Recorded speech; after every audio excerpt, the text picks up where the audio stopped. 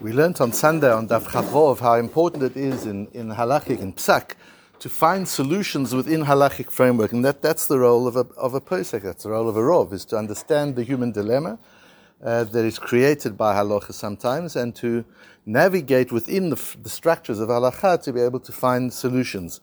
Where that does not apply is ben adam lechavero, when doing so would be at the expense of another person. You find a solution for A, but that's at the expense of B. You find a solution for yourself, but somebody else is inconvenienced because of that. And so when it comes to ben adam lechavero, when it becomes to interpersonal, and that of course covers the whole area of business and our professional activities, because whatever we do in that area affects other people. And so in those areas of business and profession, it becomes critically important that we don't do what we do in other areas of halakha. In other areas of halakha, we find solution. In the areas of ben adam lechavero, we take a much more severe and strict approach onto halakha. And we have the case in the Mishnah Daf Chavtes Amud Aleph of Abba Shaul ben Botnis. An interesting character, appears a few times. He lived in the period of the second Beis Hamikdash, about 200 years before its destruction, at Tana in Eretz Yisrael. And he was a businessman. He had a shop. He used to sell wine and oil. And we're told that among the things it says about him was that even during Chol HaMoed, he used to prepare his business the night before. So he would pour out the containers of oil and the containers of wine. Why, says the Gemara? Mipnei bitul beit hamedrash. What is bitul beit hamedrash? Rashi explains, Shayach Chacham Gadol, he was a great Talmid Chacham, Uva'im rabim lishol himenu, and people would come to ask shaylas, especially on Chol HaMoed, when they weren't working, they would come to ask him things. And therefore, on Chol HaMoed, he didn't want people to come and find that he's busy with his business, busy pouring oil and wine, and he can't talk to them.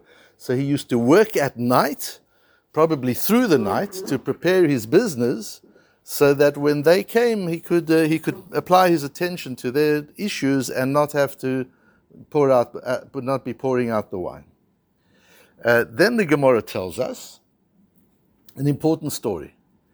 Tanu Rabbanan, who kanas 300 gavei yain mibiurei hamidot, v'chaverav kansu 300 gavei shemen mimatzui hamidot, v'heviyum lifnei hagizbarim l'Yerushalayim. They were pouring wine and oil, he and his colleagues. And the thing with the wine, as Rashi explains it, is that when you pour the wine, it's a little bit like beer. In those days, the wine was probably fermented in that way. So there was a foam at the top. So now somebody comes and brings a bottle, and you fill the bottle with this wine, and it's foaming at the top, and if he takes it away, then the foam settles, and there's still space at the top of the bottle, so you've actually delivered him less wine than he purchased. So Abba Shaul ben Botnit had a problem. After a few days, he found he had extra wine, which he had sold, but nobody had taken delivery of it, and he doesn't know who it belongs to anymore. People are coming. He's obviously got a big business. You can see from the fact that he used to work through the night on Chol HaMoed that he had a lot of people he didn't know who it belongs to. So he took it to the Gizbarim, he took it to the treasures of the Beis Hamikdash, and he said, you'd better use it because for Kodshim and things, for Hekdesh, I don't want to use it. So they said to him, Omru lahem, Iatem zukukim lekach, you don't have to do this. It's not required of you. Because people left it there voluntarily. You were ready to fill it up. That was his minhag. He used to wait for the foam to settle, and then he would fill it up. But at this time, everybody was in a hurry, and they took their containers before the foam was filled. But we also don't want to be involved. We don't want to be involved in it. You take it. We don't want it. So here you've got a whole lot of money with a big argument taking place. They're saying we don't want to touch it, and the Gizbarim are saying we don't want it either, we don't need it. If you want to be machmir, so in ben adam lechavera, in business, be machmir. There's no place for kulas in business. There's place for kulas in Orach Chaim, in Yoredeya. Kashrus, you can find a kula. Shabbos, you can find a kula. Business, no kulas, because every kula you find in business, every light of you find in business, somebody else is paying for. What right have you got to find a lighter way and somebody else is paying for your kula? That you can't do.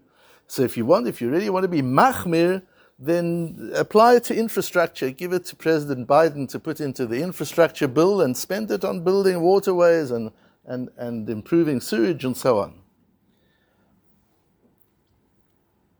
So this idea that we've got to be so careful when ben Adam l'chaveri, when it comes into matters of business, Rashi says that why did they come before the Gizborim? Why did they want to give it away? At the end of the day, clearly it's not their problem. Clearly they were willing to fill the containers. It was the buyers who were in a hurry and didn't want to wait for the extra, so they all went.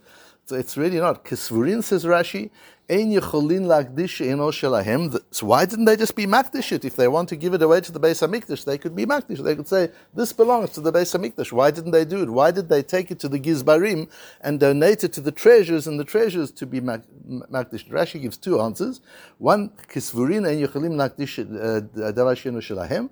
They thought maybe they're not able to be makdish something which doesn't belong to them. The hekdesh has to belong to you.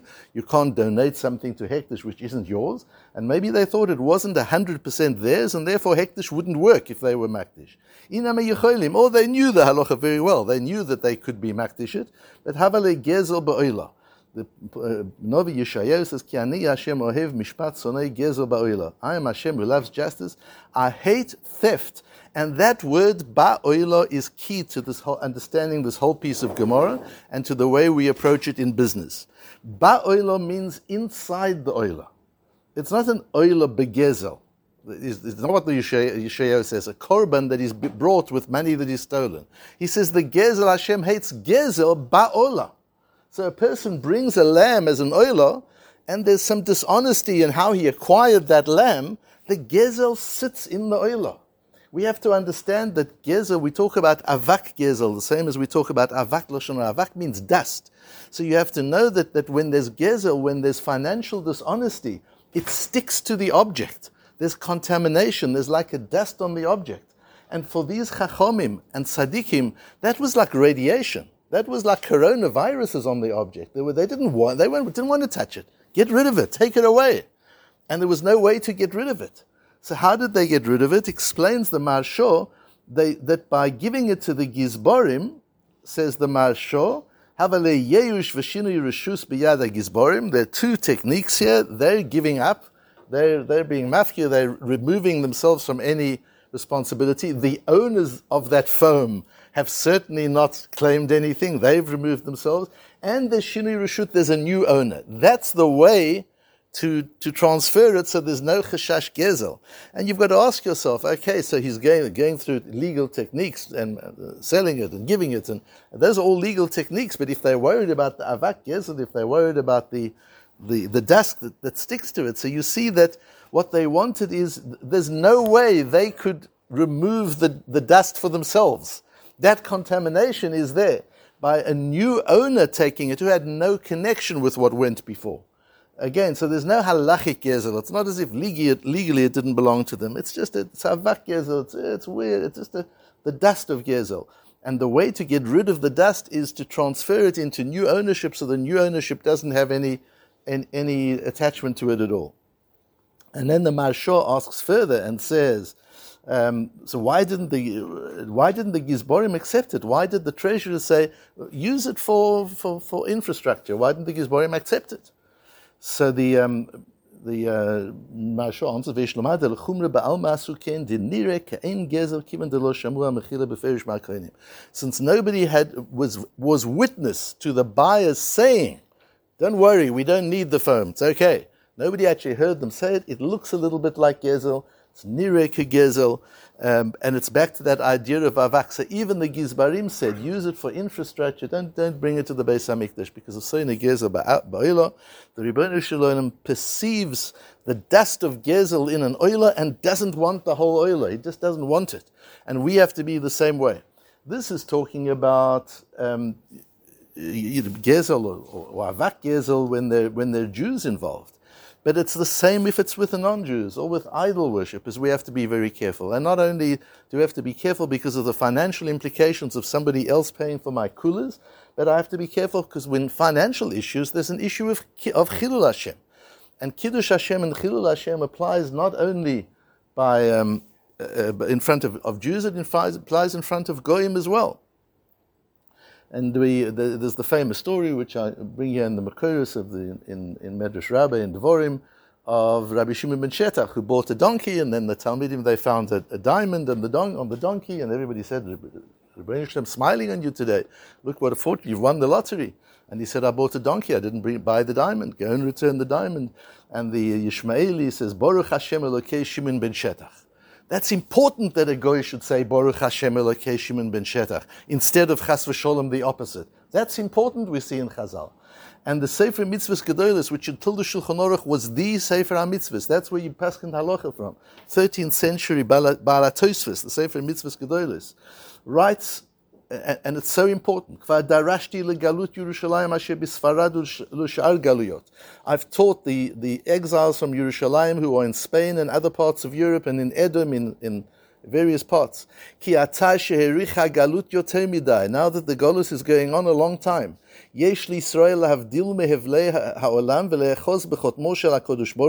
it's important for the Jewish people to give up all the nonsense and cleave to Hashem's Hechsher. What is Hashem's Hechsher? We're always worried about the Hechsher. What Hechsher is it? Is it Badatz? Is it Beis Din? Is it this? The Hechsher of the Rebbeinu Shalom. When it comes to business, there's only one Hechsher. The Hechsher of the Rebbeinu Shalom. There are no Batei Din that give business, that give Hechsherim to businesses. The Rebbeinu Shalom. And what is the Hechsher? Aleph Mem Tov. If you see Aleph Mem Tov, you know there's a Hechsher. Emes. V'shelo l'shaker lo l'Yisrael v'lo l'goyim. And not to be dishonest with a Jew or with a non-Jew. There's some religions where it's a mitzvah to be dishonest with an infidel. That's not ours. It makes no difference if they're part of our religion, if it's our brother or it's not our brother, or it's even the smag suffered at the hands of the non-Jews.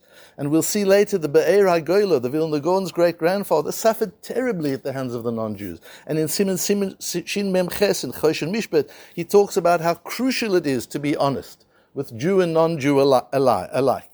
And to be mekadeshim shamayim even with something that's mutter.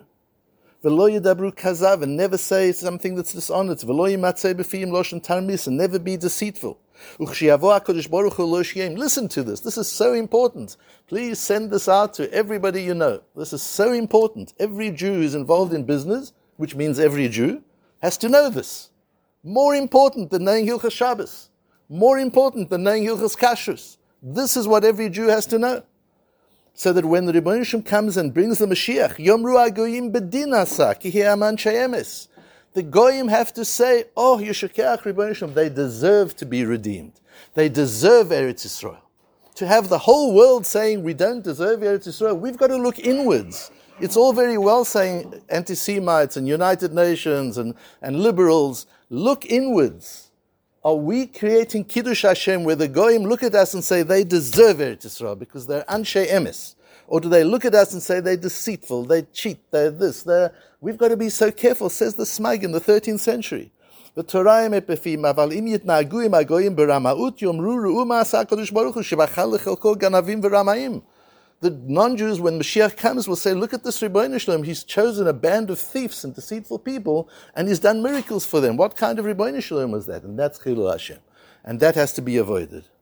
And so he goes on. And brings rayas and proofs, and the Be'er HaGoyla says at the bottom that I've seen many Jews who've tried to trick a goy or to be deceitful in their business, and their wealth doesn't last. And I've seen many people who are Mekadeshim Shemayim, and if they have a customer, even a non-Jewish customer, a stranger, somebody they don't know, who makes a mistake, they return the mistake, they make the difference. Those